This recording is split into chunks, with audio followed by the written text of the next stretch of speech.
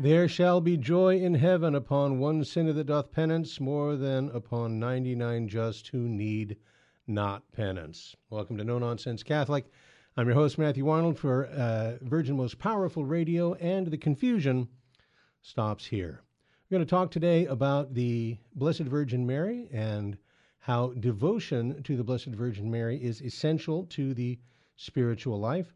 Many Catholics agree that devotion to Mary is a great consolation in our days, just as Our Lady prophesied to Mother Mariana of Jesus some 4 centuries ago. But I am to show that devotion to Mary is actually necessary and always has been, and we'll talk about why. Also, I hope you had a blessed Feast of the Sacred Heart last Friday, and remember that whatever sin the world might be celebrating this month, for the Church, June is the month of the Sacred Heart. And with that in mind, I'd like to begin today's program by looking at the Gospel from last Sunday's celebration of the Extraordinary Form Mass, which is the third Sunday after Pentecost, and the Gospel is taken from Luke 15, verses 1 through 10. At that time the publicans and sinners drew near unto Jesus to hear him. And the Pharisees and the scribes murmured, saying, This man receiveth sinners, and eateth with them. And he spoke to them this parable, saying, What man of you that hath 100 sheep, and if he shall lose one of them, doth he not leave the 99 in the desert, and go after that which was lost until he find it? And when he hath found it, lay it upon his shoulders, rejoicing. And coming home, call together his friends and neighbors, saying to them, Rejoice with me, because I have found my sheep that was lost. I say to you that even so there shall be joy in heaven upon one sinner that doth penance, more than upon 99 just who need not penance. Or what woman, having 10 groats, a groat being a coin, if she lose one groat, doth not light a candle, and sweep the house, and seek diligently until she find it? And when she hath found it, call together her friends and neighbors, saying, Rejoice with me, because I have found the groat which I had lost. So I say to you, there shall be joy before the angels of God upon one sinner doing penance. Thus far, the words of the Holy Gospel. Now, of course, like all Gospels, there's a lot here. First off, the Pharisees are murmuring again. And, of course, we know that the Pharisees considered themselves perfect because they followed kind of every jot and tittle of the law. They considered themselves better than other men, and so they avoided the company of sinners and the ritually unclean, and they required others to do likewise. And so they apparently didn't know, or didn't want to know, that a truly just man feels compassion for sinners, and that the saints always desired and endeavored to promote the conversion of sinners, to be concerned about their eternal welfare. True justice, according to St. Gregory the Great, true justice, he says, has compassion for sinners, while false justice, false and hypocritical justice, is angry with them. You know the old axiom, hate the sin, but love the sinner. And not always easy, especially when the sinners are, burning down your town or destroying your business. But I hasten to remind you that we are all sinners and should hate no one's sins more than our own. We should therefore love sinners in imitation of Jesus and pray earnestly for their conversion. Maybe more on that later. But our Lord's parable of the lost sheep is also connected to his identity as the Good Shepherd, as we read in John's Gospel, chapter 10, verses 11 through 16. You recall that Jesus, having come to Jerusalem for the Feast of Tabernacles, went to the temple and taught there, saying, I am the Good Shepherd.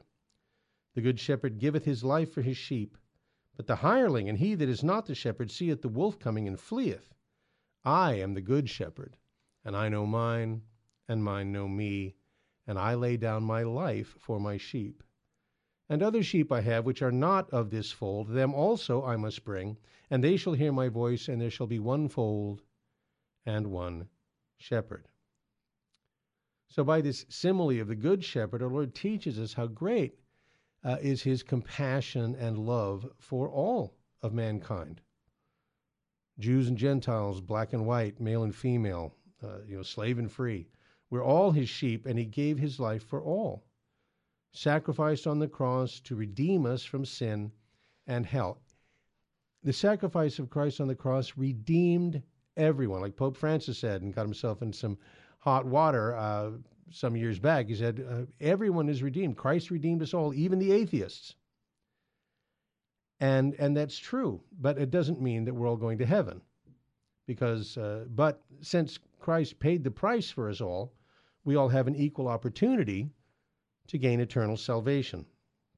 So Christ redeemed us all. Therefore, he is the good shepherd. He's the one and only good shepherd. And all others who are called to share in his pastoral office are good shepherds only insofar as they imitate Jesus in their love and care of the flock confided to them. And it's an important distinction. Now, last week, a listener took me to task after I criticized Bishop Wilton Gregory of Washington, D.C. Diocese, because he had scolded the St. John Paul II National Shrine over a visit from the President of the United States.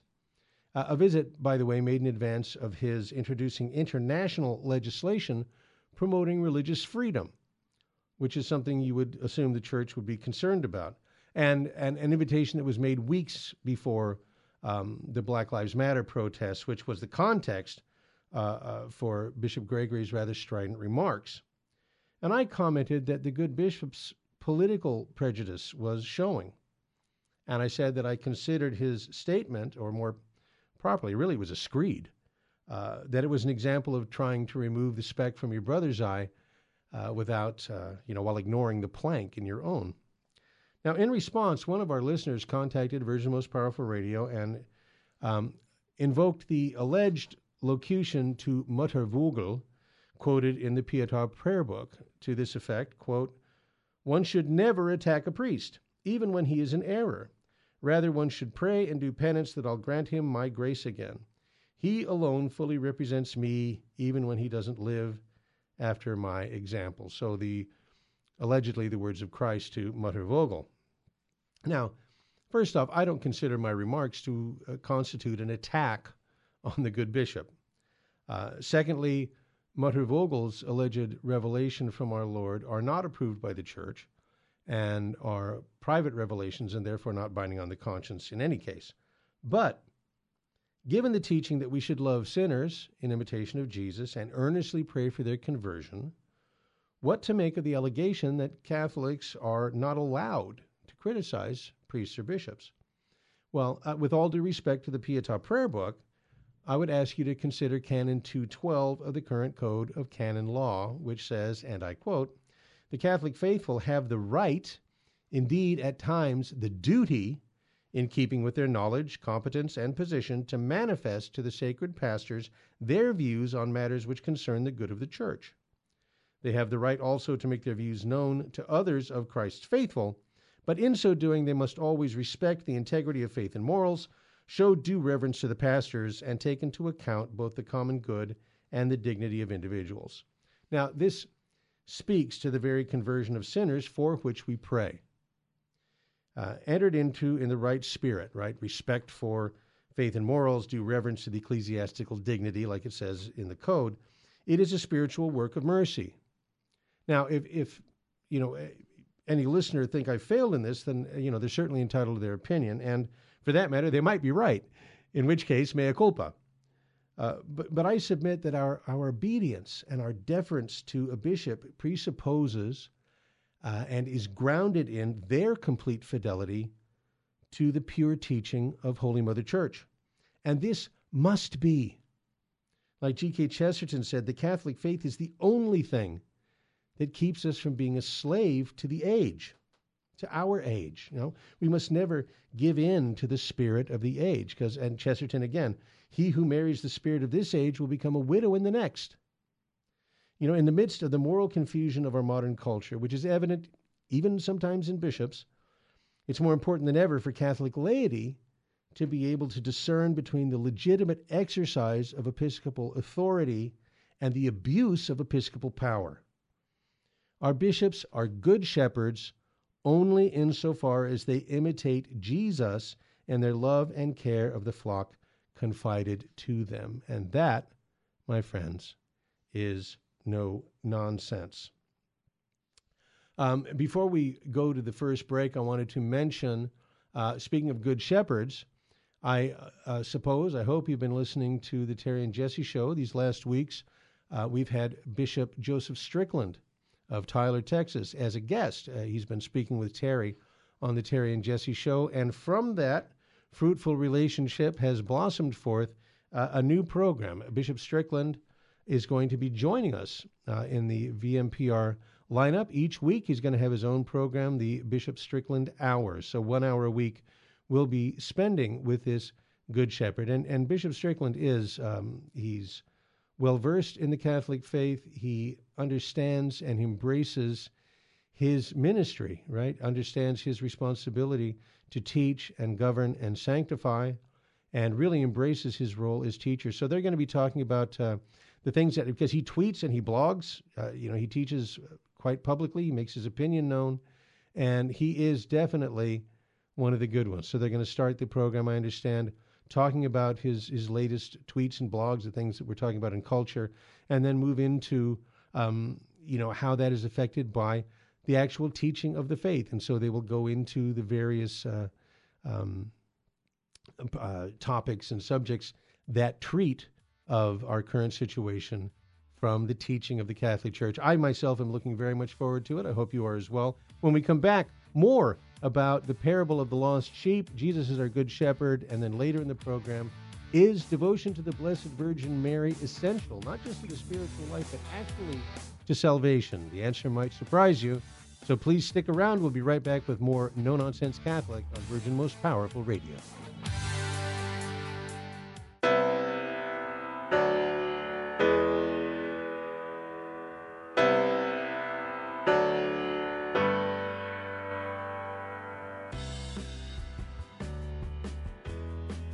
Help the Helpless, a Minnesota St. Paul nonprofit organization chaired by Father of Tyr and volunteers, is humbly asking you for your kind support to help the poor and the handicapped children in India and Ecuador. Through financial support from the Help of the Helpless benefactors, the children are provided with clothing, food, education, shelter, and the teachings of the Catholic Church. The mission is to help children thrive and become self-sufficient young adults leading productive lives. We also provide aid to poor families in Ecuador with food baskets, medicines, medical assistance, and help with funeral needs for the deceased. The work in India is done by Father Antonio's organization, St. Mary's. In Ecuador, the work is being done by the Servant Sisters of the Home of Mother. You can call us at 877-762-8857. To learn more, please visit our website, www.helpthehelpless.org. God bless you.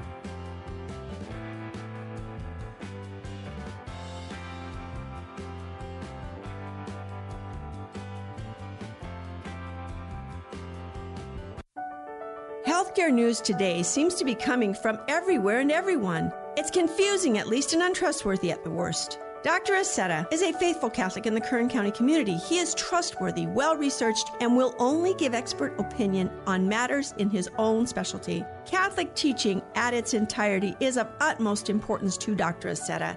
Give Dr. Aceta a call for your obstetrics and gynecological needs at 661-695-6617. This is Terry Barber. I want to thank you for your support here at Virgin Most Powerful Radio. Here's an easy way to do it. If you're going to sell or buy a house, call Real Estate for Life, 877-543-3871, because they're going to get you a Christ-centered agent to purchase your home or to sell your home. And at the close of escrow, a portion of his commission goes right back to Virgin Most Powerful Radio. Call 877-543-3871. Thank you so much for your support.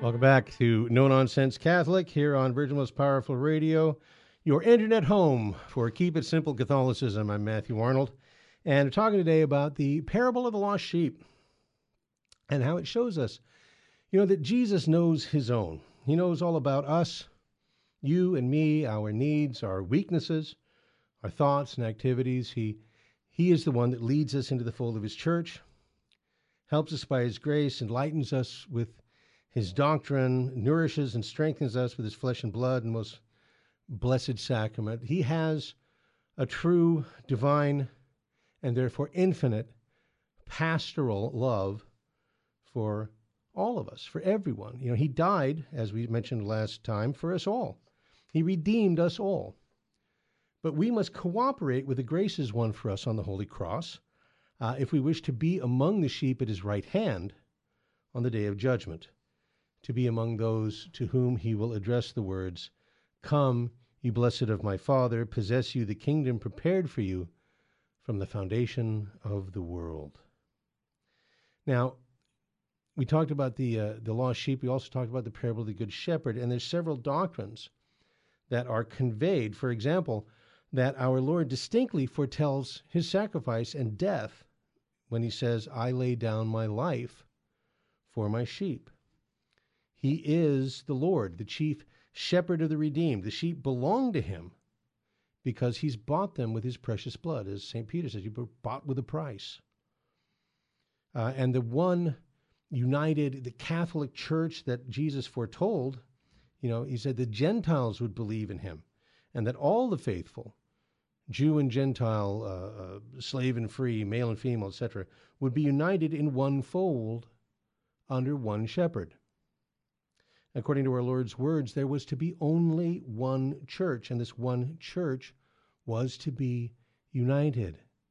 It was not meant to be split up into 40,000 different denominations, but to spread itself, this one church, over the whole face of the earth, that all nations were to be gathered into this one fold.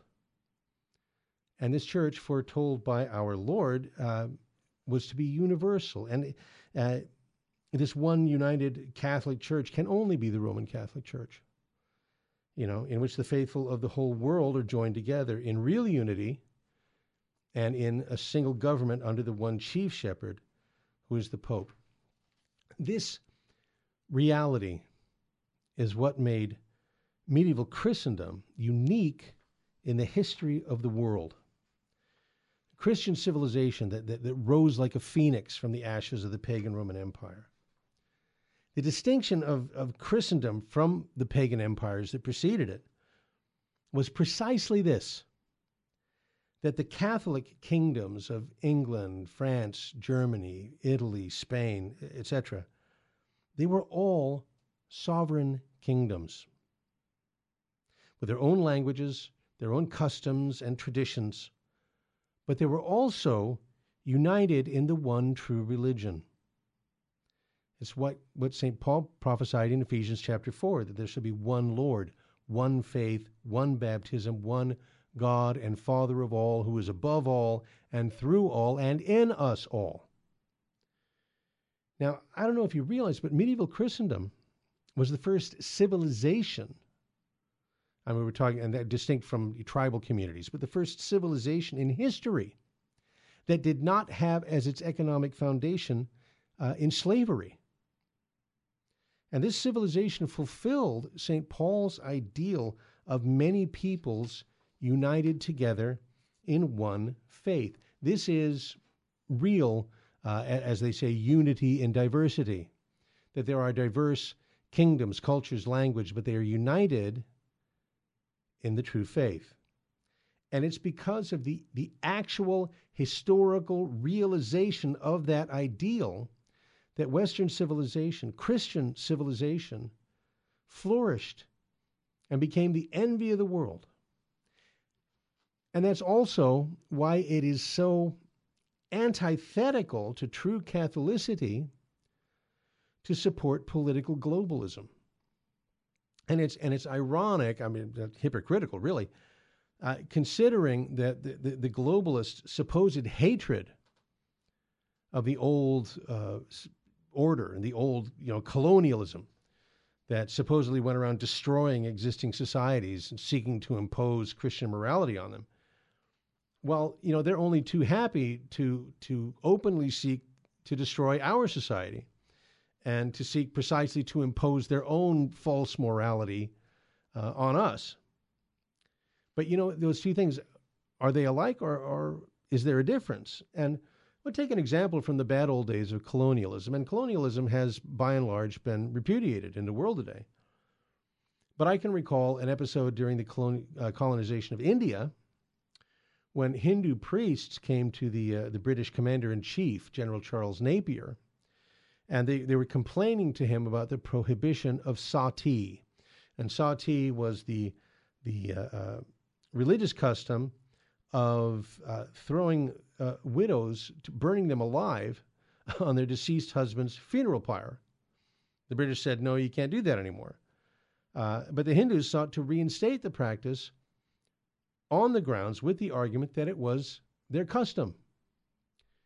And General Napier famously replied, "You say it is your custom to burn widows." He says, well, very well, we also have a custom where when men burn a woman alive, we tie a rope around their necks and hang them. So build your funeral pyre, and beside it my carpenters will build a gallows. Then you may follow your custom, and we will follow ours. Now, was he justified in this? You see, the difference in attitude between Napier and the modern progressives. Customs and manners are one thing, and they can and should be tolerated, but not when they go against morality. G.K. Chesterton, as usual, explained it well. He said, we're justified in enforcing good morals, for they belong to all mankind. But we are not justified in enforcing good manners, for good manners always mean our manners. Right? So yeah, customs, traditions, culture, that's one thing. But the Ten Commandments are for everybody. You know, when in Rome, do as the Romans do doesn't apply to the Ten Commandments, which is the natural law that's written on the hearts of men.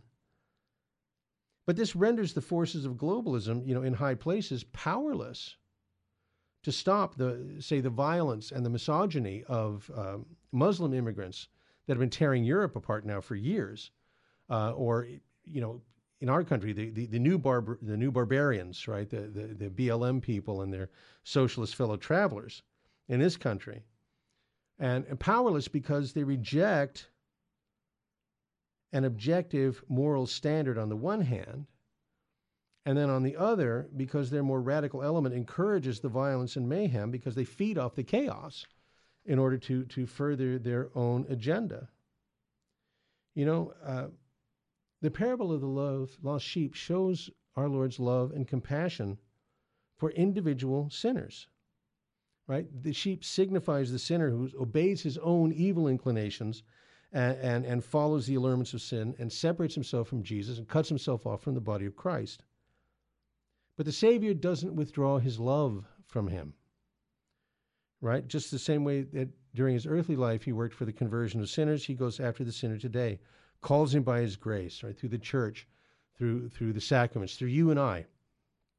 He invites the sinner to come back to the fold by means of the sacrament of penance. And when Jesus finds him, he supports him on that often difficult road of penance and receives him back with joy. And that means every sinner. That includes even erring bishops and anarchist activists and even fault-fighting Catholic radio hosts. I've got some theology here I was going to share with you, but I think instead I wasn't planning on doing this.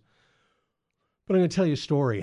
A few days ago, somebody sent me a video clip of a strapping young fellow walking down the sidewalk, and from the other direction comes an elderly woman, 92 years old, inching her way along with a walker. And as they pass each other, this young fellow, unprovoked and without warning, lashes out, punches this old woman hard in the face, and she naturally falls, strikes her head on a fire hydrant on the way down to the concrete, while he continues to strut along without hesitation like the cock of the walk. Now, I don't know the interior life, the specific circumstances of these two individuals. I don't know exactly what happened. I understand that the woman survived and that the fellow's been arrested. But I can imagine, okay, and this is my imagination. I can imagine a woman, an elderly woman, nearing the end of her life, who's suffering from the martyrdom of old age and infirmity, and whatever the circumstances were that would have brought her unaccompanied to a busy city street when she can barely walk, just moving herself along an inch at a time with that walker. And to add to that, the injury and the pain and the indignity of this unprovoked attack, and then, of course, the pain of recovery and the nightmares and the trauma that follows on that kind of thing. And I can well imagine this woman being received at the end of her earthly sojourn into the kingdom of God, into the embrace of our Lord, surrounded by the compassion of the angels. It's not hard to imagine that. But what about her attacker? Can we imagine someone like that, someone who is, the definition of lost, who's wandering through the world, teetering on the brink of the abyss, carrying hell with him, who would be capable of doing such a despicable thing? And let's assume that Good Shepherd encounters this man with his unmerited, undeserved grace and mercy, and that he accepts it, and that he is truly contrite, and that he pours himself out in confession and true conversion, and pays the price for his crimes, and enters into a life of penance and prayer, and at the end of his earthly sojourn is confined to the flames of purgatory until the perfect justice of God is satisfied, and then, and only then, enters into the kingdom of heaven and into the embrace of his former victim as brother and sister of Christ, children of God in the house of the Father. Do you think the angels would rejoice over that? I think they do. And that is what we're praying for. And that's no nonsense. Okay, when we return, I'm going to talk about devotion to the Blessed Virgin Mary. Is it essential for the Catholic spiritual life? Is it essential for salvation? We're going to find out. The answer might surprise you when we come back with lots more no-nonsense Catholic on Virgin Most Powerful Radio. Stay with us.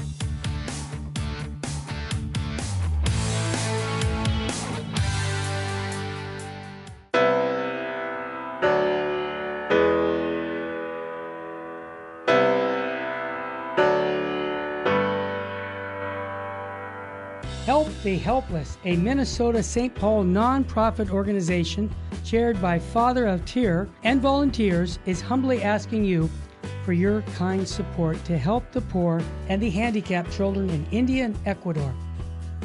Through financial support from the Help of the Helpless benefactors, the children are provided with clothing, food, education, shelter, and the teachings of the Catholic Church. The mission is to help children thrive and become self-sufficient young adults leading productive lives. We also provide aid to poor families in Ecuador with food baskets, medicines, medical assistance, and help with funeral needs for the deceased. The work in India is done by Father Antonio's organization, St. Mary's. In Ecuador, the work is being done by the Servant Sisters of the Home of Mother. You can call us at 877-762-8857. To learn more, please visit our website, www.helpthehelpless.org. God bless you.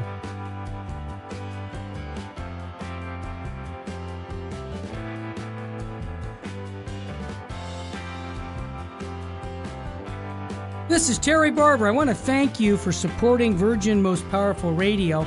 And here's an easy way to support us by going to smile.amazon.com and type in Catholic Resource Center or Virgin Most Powerful Radio.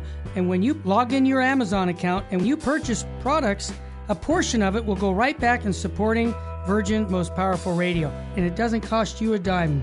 I want to thank you ahead of time because that supports us year-round. May God bless you and your family. This is Terry Barber. I want to thank you for your support here at Virgin Most Powerful Radio. Here's an easy way to do it. If you're going to sell or buy a house, call Real Estate for Life, 877 877-543-3871, because they're going to get you a Christ-centered agent to purchase your home or to sell your home. And at the close of escrow, a portion of his commission goes right back to Virgin Most Powerful Radio. Call 877-543-3871. Thank you so much for your support.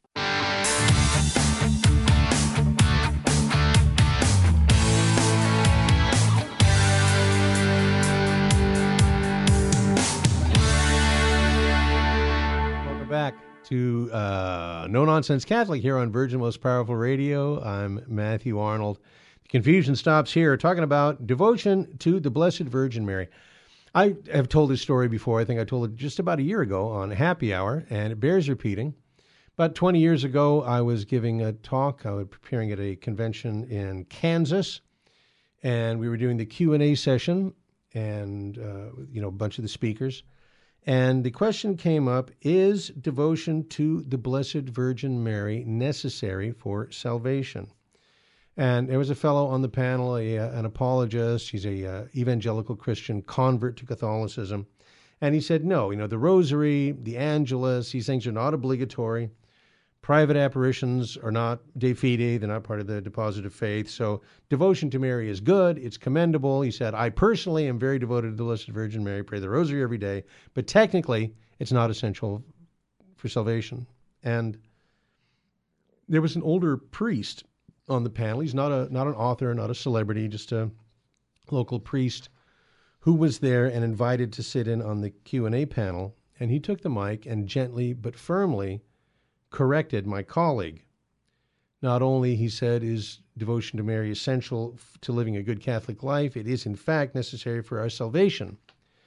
And he quoted St. Thomas Aquinas to the effect that Mary is the whole hope of our salvation. Saints Bonaventure and St. Bernard agree, as do a whole host of saints and doctors of the Church.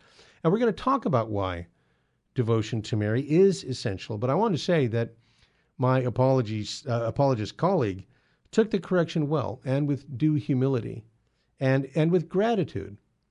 Because I'll tell you right now, a good apologist is always, loves to be corrected. Because a good apologist loves the truth. And I understand, for many of our separated brethren, when they convert to the Catholic Church, Mary is a great obstacle. I remember evangelizing a fellow, talking with him over probably the course of a year, and his objections kind of went down like dominoes, one by one. Okay, apostolic succession, the authority of the Church, Scripture and tradition, faith and works, the seven sacraments. And we got to Mary. And, starting over like the dominoes, okay, Mother of God, Immaculate Conception, perpetual virginity. And he says, yes, yes, yes. And we finally get around to the Assumption of Mary, which is one of the Marian dogmas. And he was bringing up these kind of obscure arguments. And I finally said, I snapped. I said, look, you're not looking for answers. Your problem, isn't the Assumption. You're just grasping at straws, trying to find some reason not to convert. You're already convinced. Bishop Sheen said sometimes people resist the truth because it's hard to face, but because it's even harder to follow. And that's just it. This guy actually had a price to pay to be Catholic, not merely having to embrace Catholic belief and practice, which is no picnic compared to, that once saved, always saved evangelical spirituality. But as it turns out, he was involved in a chain of bookstores. He was himself the pastor of an evangelical church. He had to give up his livelihood and his friends and, people in his life that didn't understand in order to become Catholic, which I'm happy to say he found the courage to do and the grace. But Mary is a great obstacle for many converts. Now, for me, not a problem. I didn't have any anti-Mary animus or anti-Catholic feelings of any kind. I mean, my parents, like millions of others, my family stopped going to church in the early 60s when I was just a little kid. And they didn't give me any real religious formation, but they also didn't pass on any religious prejudice or intolerance either, for which I am grateful. And you guys, many of you are going to be familiar with my story, and if you're not, then you can, I encourage you to seek it out. But I went to RCIA not intending to be Catholic, and it was through the rosary, it was through the intercession of the Blessed Virgin and my beloved wife, that I was able to cooperate with the grace of the Holy Ghost and convert to Catholicism. And I can tell you that the rosary became a very important part of my life, my spirituality, my marriage, our family's life.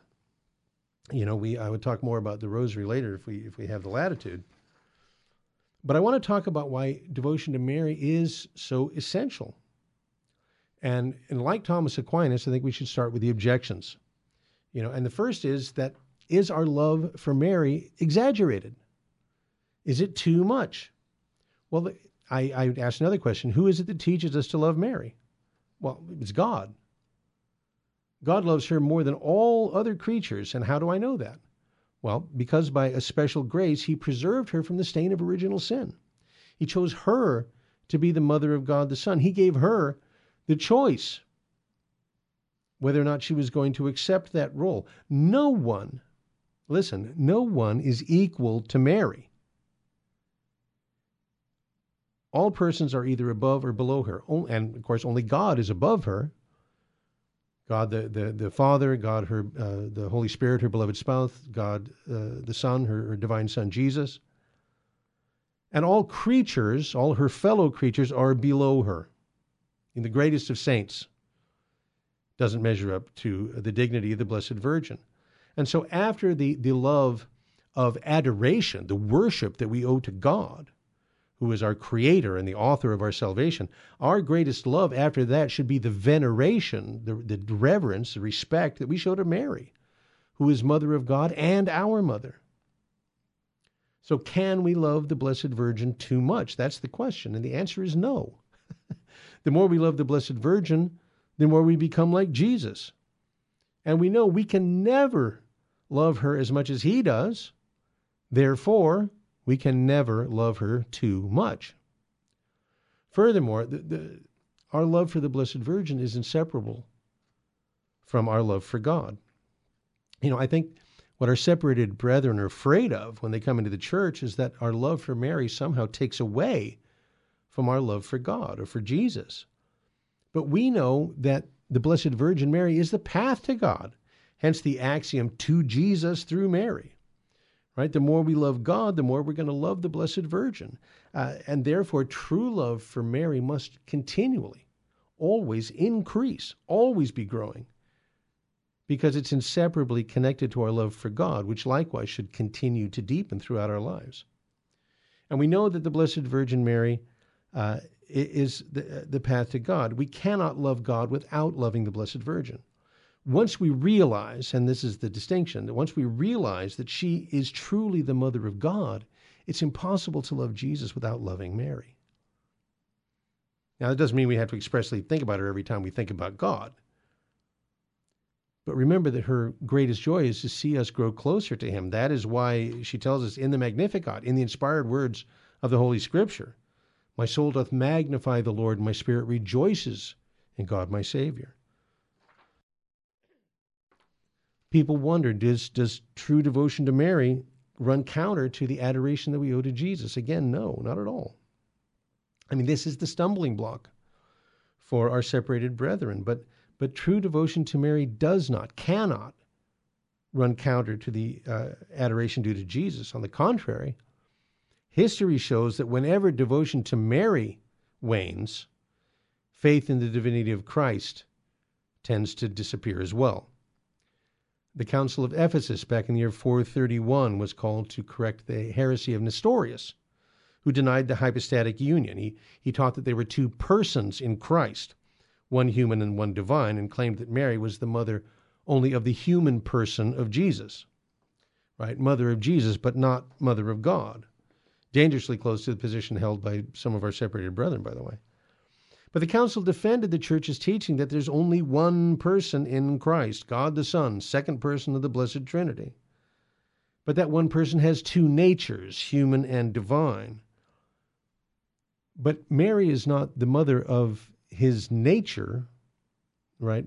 Just his human nature. She's a mother of his person, and he is only one person, one divine person. So they proclaimed Mary Theotokos, literally God-bearer. Jesus is God, Mary is the mother of Jesus, therefore Mary is the mother of God. You miss it on Mary, and you miss it on Jesus. And we know how these same mainstream Protestant denominations that abandoned devotion to Mary in the 16th century became responsible for the demythologization of Scripture in the 19th century. They tried to explain away the miracles of Christ and separated the so-called Christ of faith from the Christ of history, the Christ who was a preacher and a faith healer, but certainly not a divine person. And it's a progression. We saw with the rise of Protestantism in the 16th century the idea that you don't need a pope. You can go directly to God, which gave rise to the egalitarianism and liberalism of the 18th century that said you don't need a king, which begat the modernism and socialism of the 20th century that says you don't need God. In every case, we see a deepening rejection of mediatorship. I don't need the Pope or Mary or the saints because I can go directly to God. And I don't need a king because I can govern myself. And ultimately, I don't need God because I'm my own God. I can decide for myself what's good and evil. St. Paul told Timothy there's one mediator between God and man, the man Christ Jesus. But who's our mediator with Christ? Or should I say mediatrix? Well, we read about it in John chapter 2 and the wedding at Cana. St. Bernard of Clairvaux shows how she acted as mediator, Mary acted as mediator for the couple. A mediator, he said, was needed with the mediator himself, nor could a more fitting one be found than Mary. Everything comes to us through the hands of Mary, including Jesus himself, and not just at the stable at Bethlehem. St. Bonaventure put it this way: no one ever finds Christ but through the hands of Mary, and that includes Jesus. It says, whoever seeks Christ apart from Mary seeks him in vain. In other words, no Mary, no Jesus. And then Thomas Aquinas says, through the intercession of Mary, many souls are in paradise who would not be there had she not interceded for them. For God has entrusted her with the treasures of the heavenly kingdom. Now, these quotes and countless others represent a crucial doctrine that Mary is co-redemptrix and mediatrix of all graces, a doctrine of the church that flows from Mary's role as Mother of God and New Eve. And when we come back, we're going to talk about that role, that doctrine of Mary as co-redemptrix with Christ and mediatrix of all graces, and what that means to you and to me when we come back with lots more No Nonsense Catholic right here on Virgin Most Powerful Radio.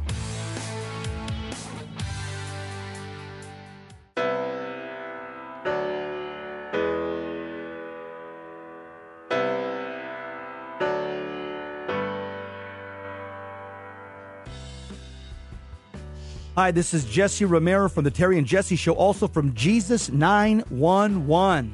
Let's face it, we all need to use the internet, but we need screen accountability. Why? Pornography is a huge problem, especially on the internet. And every time we tap into the internet, we get bombarded with images and temptations that degrade our humanity. So we need Covenant Eyes to block these pornographic sites and advertisements from infiltrating our lives. Covenant Eyes helps us take custody of our eyes and custody of our intellect. So I recommend you go to CovenantEyes.com and type in the promo code VMPR to support the network. Protect yourself and your family from the imminent threats on the internet. www.covenanteyes.com, code VMPR. Live porn free. Thank you for listening to Virgin Most Powerful Radio. Thank you. God bless you. Keep the faith.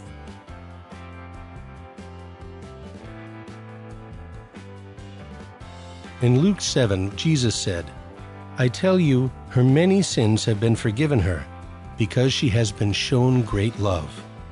According to St. John of the Cross, Christians should always remember that the value of their good works is not based on number and excellence. Their value is based on the love for God that prompts them to do the works. May we always be motivated by true love for God and not worry so much about what we do, but why we do it.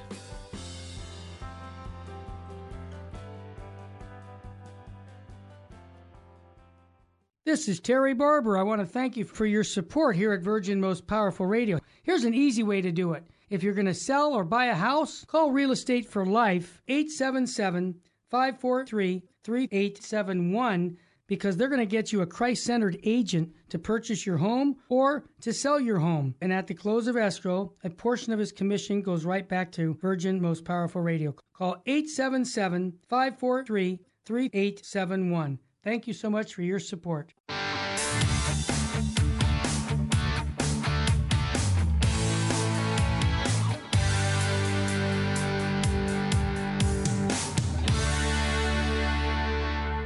Welcome back to No Nonsense Catholic, your internet home for Keep It Simple Catholicism. I'm your host, Matthew Arnold, for Virgin Most Powerful Radio.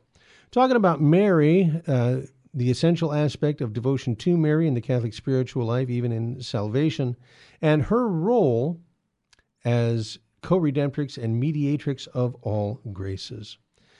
You know, the years 1840 to 1950 are often referred to as the Marian century. And it's because of the definition of two Marian dogmas, Immaculate Conception and the Assumption, raising those doctrines to the level of dogma. And we had the apparition of Mary at Lourdes and Fatima. And it was really a time of a great deepening of the Church's understanding of the doctrine of Mary as co-redemptrix and mediatrix of all graces.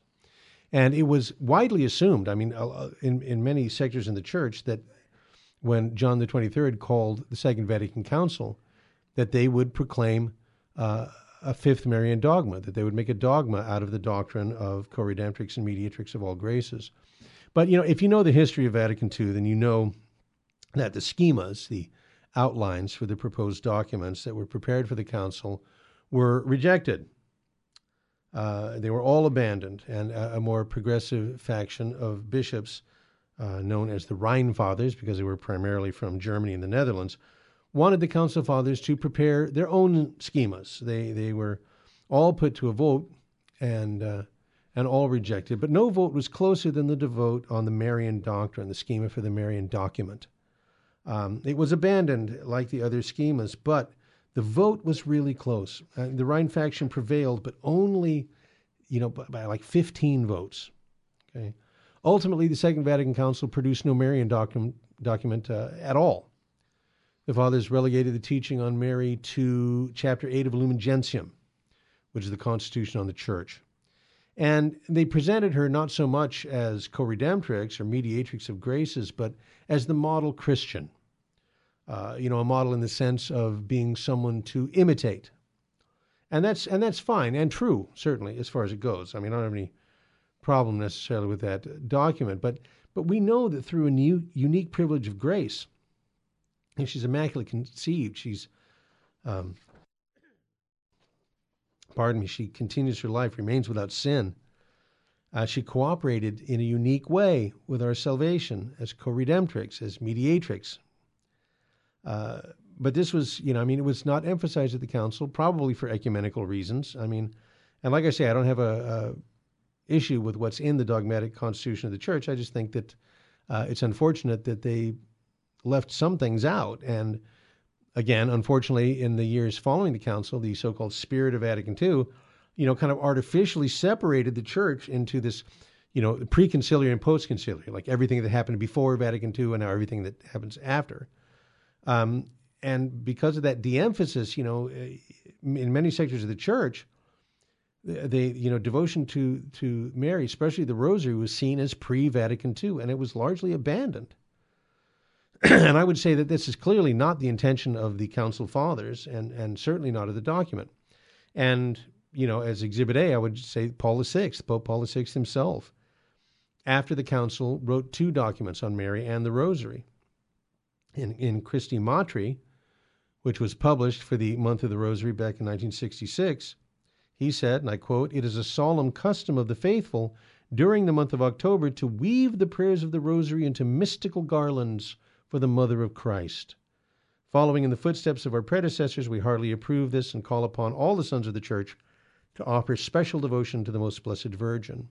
Now, hardly a repudiation of the Rosary.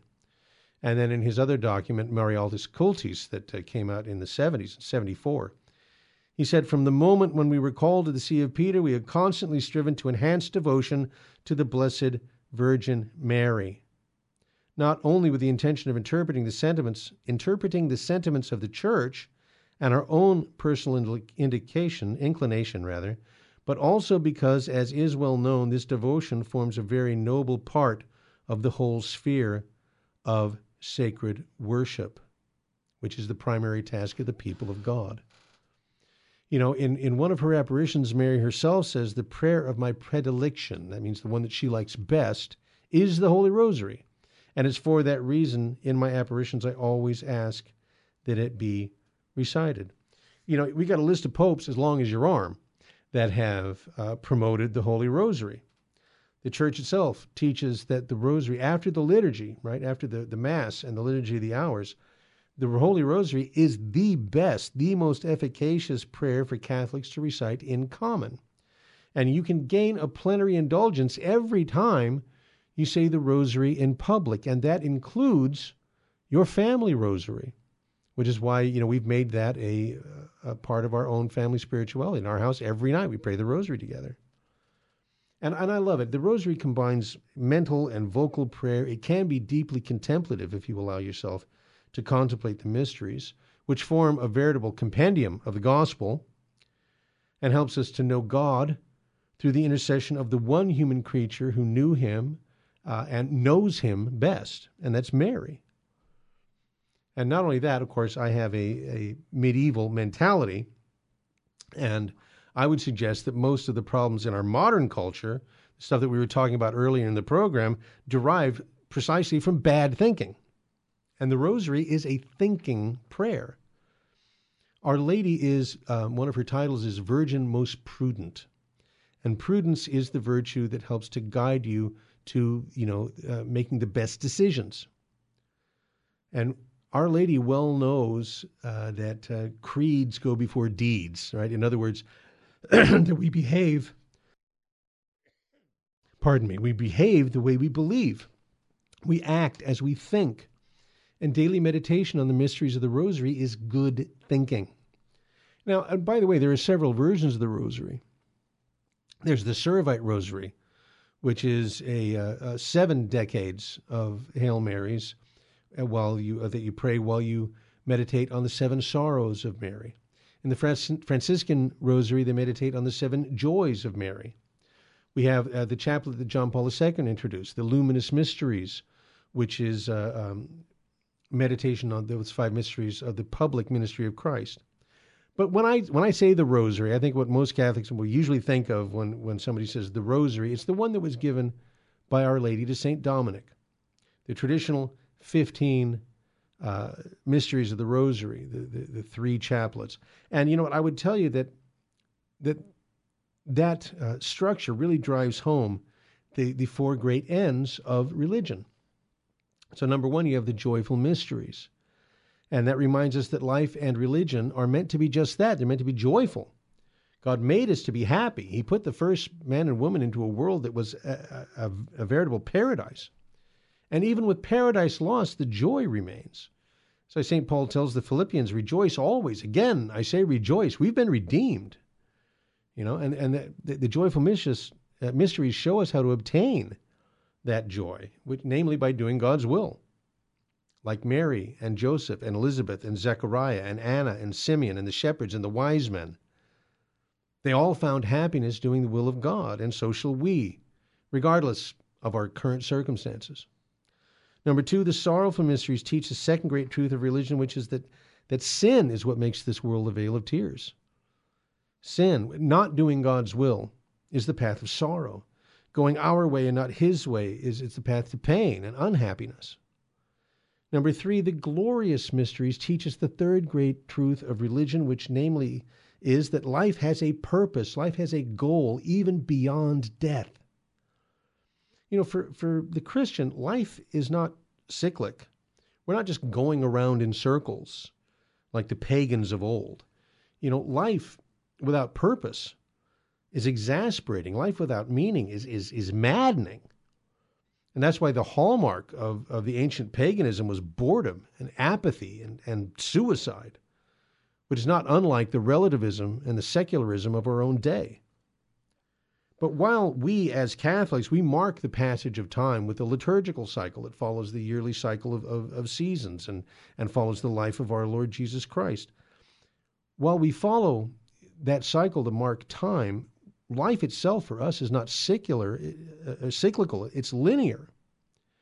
We are all of us heading for a coming judgment, and that includes everyone on the earth. Our life is progressing towards something. Either heaven or hell. So the glorious mysteries remind us that our destiny as Christians is this glorious life beyond life. Because we are the children of God through baptism. We are the brothers and sisters of Christ. We are heirs to the kingdom of heaven. And then finally, the 15 mysteries taken together teach the fourth great truth of religion, which is that sanctity is for everyone. Lumen Gentium, the dogmatic constitution on the Church from Vatican II that we were talking about earlier, teaches that all Christians of whatever rank or status, with God's help, we are all called to holiness, and with God's help, it's actually within our reach. That is why there is a universal call to holiness. And the Rosary gets us thinking about those truths. And thoughts lead to actions. Our Lady knows that you cannot meditate on our Lord's life and death and resurrection day in and day out without it having a good effect. The Rosary, prayed well and regularly, changes us. The thoughts that enfold you are the thoughts that mold you. And Our Lady is not asking for a revolution. Not a revolution, not even a reformation, but a restoration. Like I always say, the whole of Christianity is a restoration project from the beginning to restore the relationship with God that was broken in the Garden of Eden. And that requires a change of heart. And that's why Mary asks for the Rosary, because the Rosary changes hearts. It changed mine. And when hearts change, society changes.